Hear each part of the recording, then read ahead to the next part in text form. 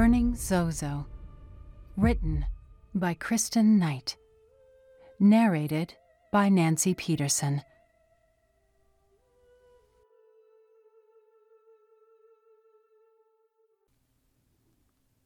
(2.6) Revelations. The road outside the mansion the next day was clogged with semis and vans. A black glass helicopter perched on the roof. Inside, the house swarmed with people, arranging flowers, chopping food, carrying furniture. "Excuse me," Andy said to a woman cutting orchids in the kitchen. "Have you seen Mr. Chen?" "Last I saw him, he was talking to the tiger guy." "The who?" "The guy with the tigers, there." She pointed out the window to a man standing by 4 cages in the garden, sleek, white tigers paced inside. "Oh, right," Andy said, with forced nonchalance. "The tiger guy. He's probably in the banquet hall by now." "Thanks," Andy said, and headed downstairs. The court was bustling with equipment and people. Curtains of strung crystals and huge black and white stained glass windows were being hung from the ceiling. Banks of lights and LED screens were going up over a stage, and confetti cannons tested. Mr. Chen stood talking with a tool-belted man in work boots. He turned to Andy when he was done. "Good, you're here." "And right on time," Andy said, smiling. Chen didn't smile back. "Our caterer had 3 servers end up in the hospital with a bad fever. We don't usually do this, but I'm going to need you to help set up, serve, and take down. You'll need to let your parents know you'll be staying late, probably well past your curfew. Tell them that Mr. Adams will be grateful if you stay." That's right. This was Adams's party. If Andy stayed and helped, she would finally get to see the man himself. "Yeah, sure. Whatever you need. But can I talk to you about something first?" Andy had called Lacey that morning about an advance, and she was told she didn't have the cash. Adams would need to provide it if it was going to happen. "No time now. Let me introduce you to Nina, the event planner. She'll put you to work." Between the catering manager and the event planner, the staff was kept busy placing name cards, setting tables, and cutting limes as a wonderland in black and white came to life around them. Along with the tigers were albino peacocks, white koalas, and zebras roaming the garden. A team of artists stood on ladders, painting elephants with the black and white patterns of Pueblo pottery and draping their saddles with crystal fringe. A canopy of lights soon covered the garden, and 10-foot orchid topiaries stood on the lawn like exotic sentinels. Fresh flower beds had been planted that morning in checkerboard patterns. Against the coral hills and lush green of the garden, the black and white scene was Georgia O'Keeffe striking.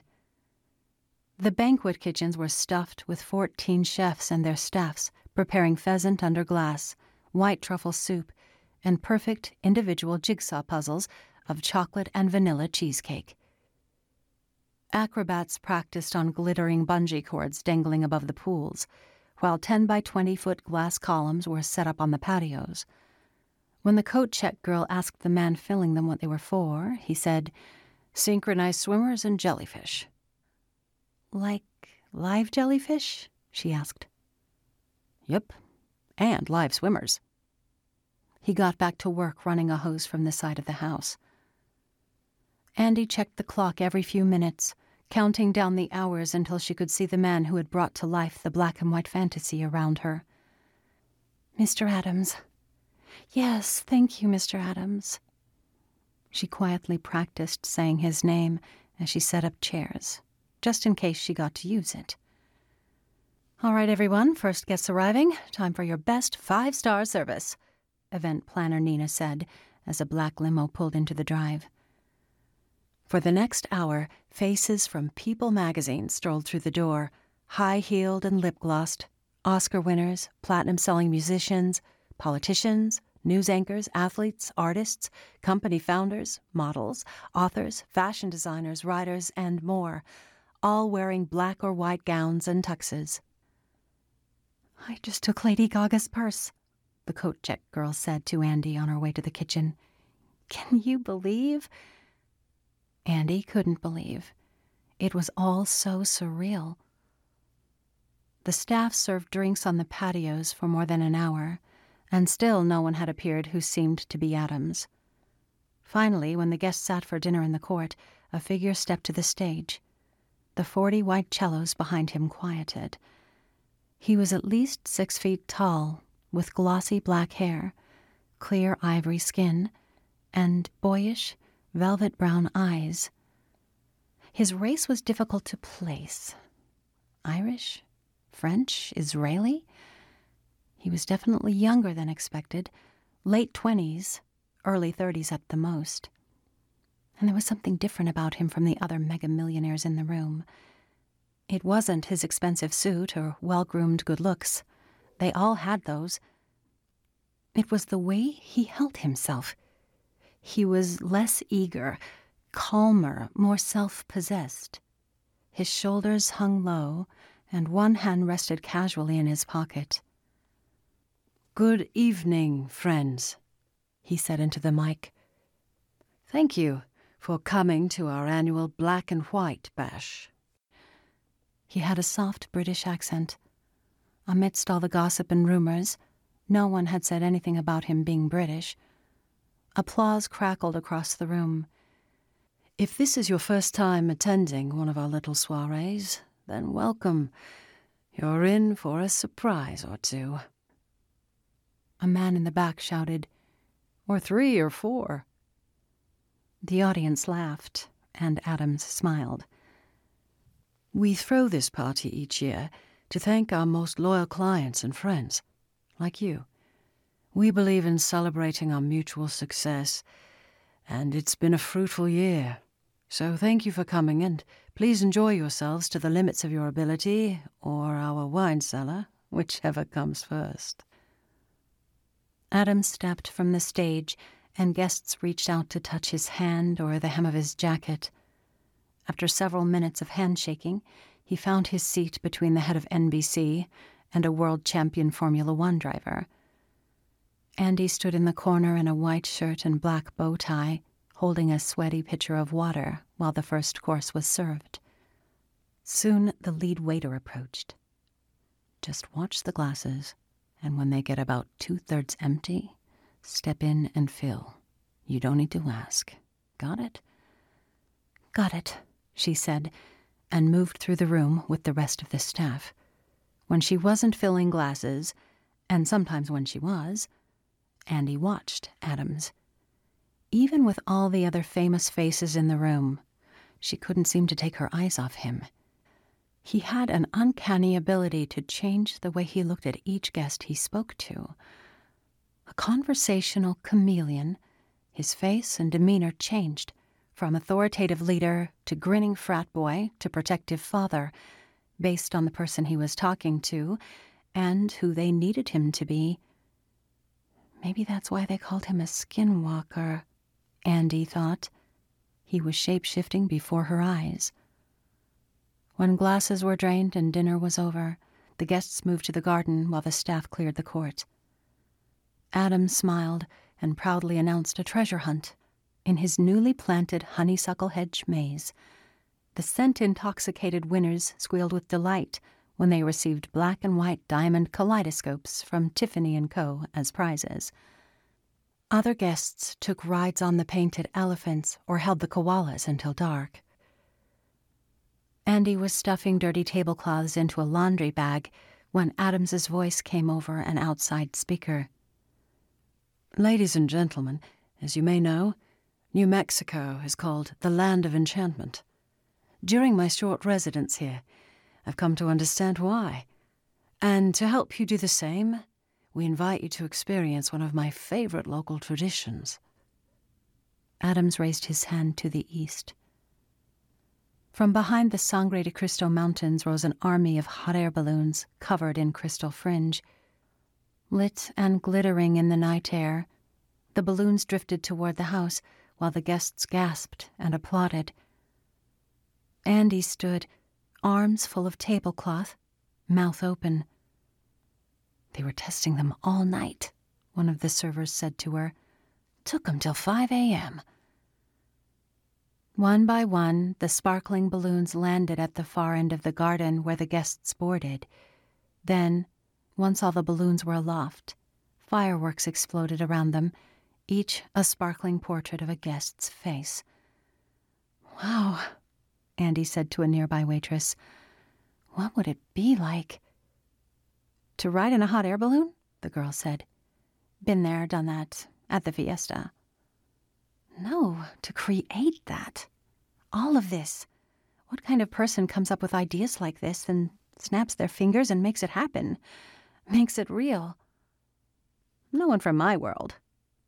She looked Andy up and down and said, "Or yours, honey." "Ladies, time to stop the gawking and start folding chairs, please," event planner Nina scolded. "We're on a tight schedule." Andy threw the bag of laundry into a bin and began stacking chairs on a nearby cart. By the third cartful, her arms and back ached from the weight. Once the balloon rides were over, guests mingled and drank flute after flute of champagne. A famous television judge brushed past Andy in a black gown and white bolero jacket studded with crystals. Andy fingered the cell phone in her pocket, tempted to sneak a photo. But event planner Nina had warned that photos of the party or social posts were the quickest way for staff to get fired and sued. Everyone had signed the NDA, so Andy would have to finish out the night without a shred of hard evidence of what she'd seen or heard. Next, catering manager Tom sent Andy to dry dishes on the top-floor kitchen. A prime job. It both saved her back and gave her a great view of the party below. Down in the garden, Adams was working his way from guest to guest, smiling, talking, shaking hands. He tried not to spend too much time with a single guest, just long enough to imply interest. And years ago, he'd stopped caring enough to remember names. That's what Chen was for. Then he saw the face of someone he'd once cared to invest a little more in from across the pool. He greeted a woman draped in white silk and led her behind the greenhouse.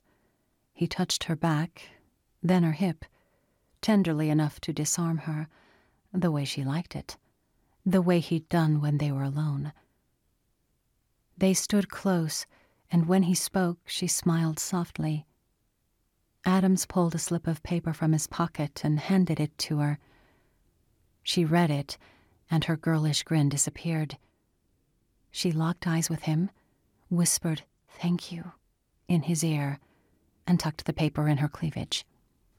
"Use that number wisely," he whispered, then ran his finger under the spaghetti strap of her dress and gently pulled it off her shoulder, then watched it dangle on her arm. Then he leaned over and kissed her neck. "Arius, stop," whispered the woman. "Someone's coming." Adams looked up to find a man in a white dinner jacket and fat diamond watch approaching. The top-rated telepreacher in the nation. Adams reached out to shake his hand. "Pasta," Adams said. "Good of you to come." The telepreacher extended his hand, but instead of shaking, he smacked Adams' hand away and shoved him into the woman. She stumbled. Adams whirled to steady her, made sure she was fine, then turned to face the man. Andy and a co-worker named Haley watched the entire scene from above. "Did you see that?" Andy said. Haley said, "Hit him, he deserves it." But Adams didn't swing. He simply stepped forward and pressed his thumbs behind the pastor's ears, then caught him as he sank to the ground. "What the?" Haley said. "How did he do that?" "I'm not sure, but it kinda looks like he used dim mak," Andy said, as she dried a black porcelain plate. "What?" Haley asked. "It's a martial art that uses pressure point fighting. I saw it in a movie once. Bloodsport, 1988. But my dad told me it's just a hoax, like jackalopes or snipe hunting. Maybe he was wrong. Suddenly, the wall of throwing stars and Chen's lecture about danger flashed in Andy's mind. Adams was well trained to defend himself and those he cared about for a reason. But that guy is still down, so it must be something, right? Said Haley. Wait, jackalopes aren't real? Andy smiled, shook her head, and swirled her cloth around another damp plate. Haley's shoulders slumped. Seconds later, Chen and a security guard took the preacher away. Adams gave the woman a comforting hug and kiss, then rejoined the party. Suddenly, the windows began shaking like an earthquake in progress. A heavy rock beat thudded through the house as a Grammy-winning band played in the court. They played a 2-hour show, complete with lasers, mylar confetti, and dancers wearing computer-coordinated LED suits. Haley, Andy, and the rest of the serving staff caught glimpses of it from a distance as they gathered used napkins and lipstick-marked champagne flutes in the garden. At 4 a.m., the guests finally stumbled to their limos, favor bags in hand, eyes sparkling like children. Andy was packing up the last of the glasses when event planner Nina found her and told her she could go home. Chen was nowhere in sight to ask for the advance, and when Andy realized she hadn't called her parents to tell them she'd be late, her stomach turned to cold sludge.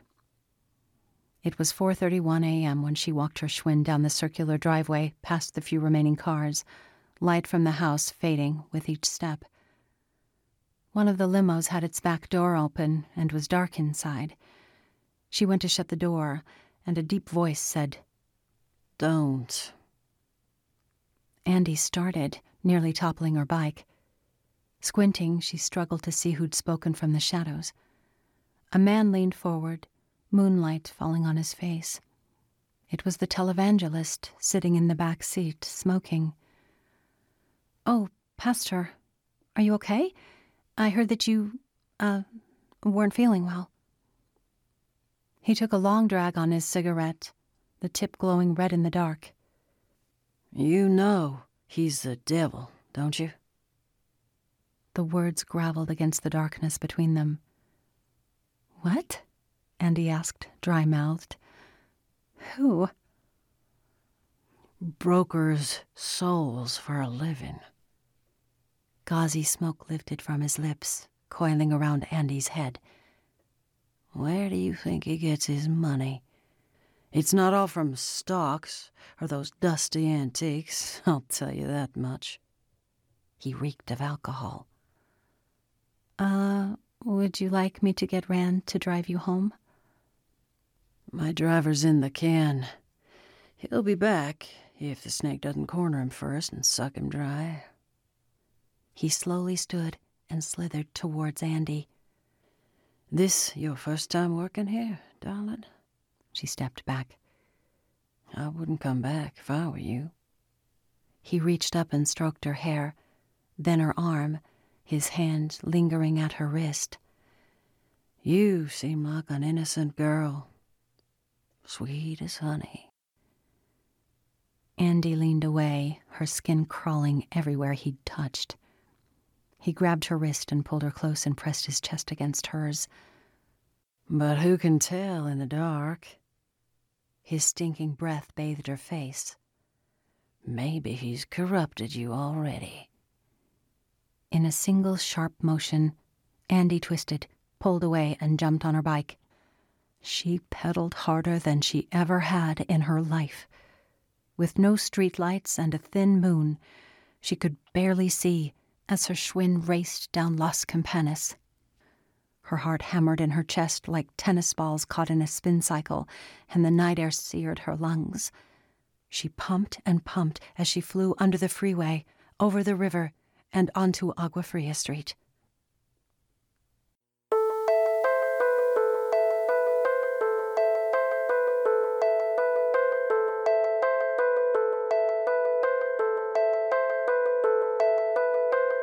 Sometimes the greatest things in life are not things at all. What will they say about you when you pass on? They gon' love me for my ambition, but before I'm done, try and let them see the vision. Problem is, most people blind, they couldn't see success if it hit them. Between the eyes, only two positions that I'm living: succeed or die, no middle division. You see, that's why I'm so driven. One CD ain't enough, I multiply a mathematician. They wanted 10 or 100's what I give them. I missed the last family vacation, spent too much time on dreams I'm chasing. I'm going broke, this life alienates them. Haven't seen them in so long, they probably think I hate them. Honestly, I'm scared to even face them. Hands together, I'm praying, dream of standing ovations. But now all I see is an empty road of never-ending locations. Ambition, what is it? What do you see? Is it plaques on the wall? Is it gold CDs? Is it dollar bills dropping from the sky? Please, is it beauty or fame or perfection like me? Know what I mean? Those unattainable goals I never seem to grab, no matter how far I reach. These lames don't get it. It ain't about what you receive, it's about giving. Forget material things. Ambition, what is it? What do you see? Is it plaques on the wall? Is it gold CDs? Is it dollar bills dropping from the sky?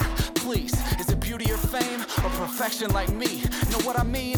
Those unattainable goals I never seem to grab, no matter how far I reach. These lames don't get it. It ain't about what you receive, it's about giving. Forget material things. MGK, I lace up.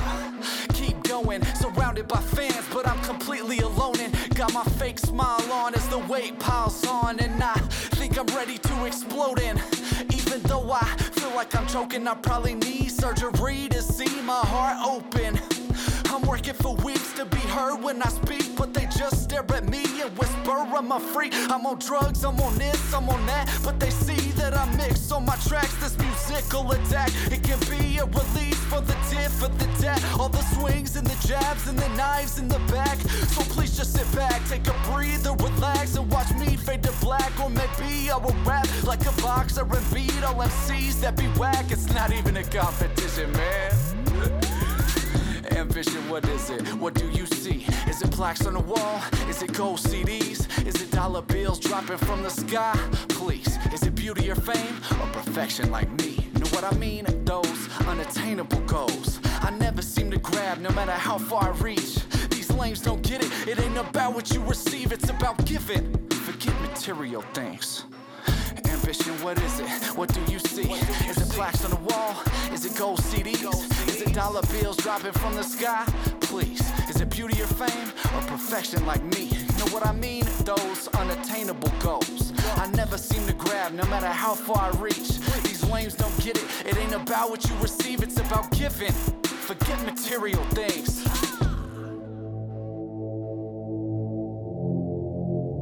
It's a struggle every day.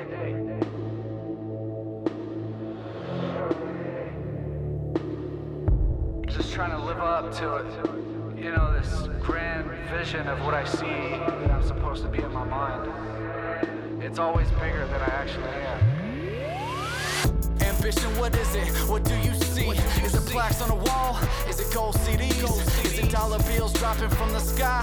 Please, is it beauty or fame or perfection like me? Know what I mean? Those unattainable goals I never seem to grab, no matter how far I reach.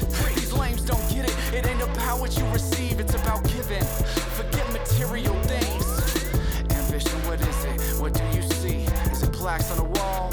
Is it gold CDs? Nah, it ain't about what you receive, it's about giving. Forget material things.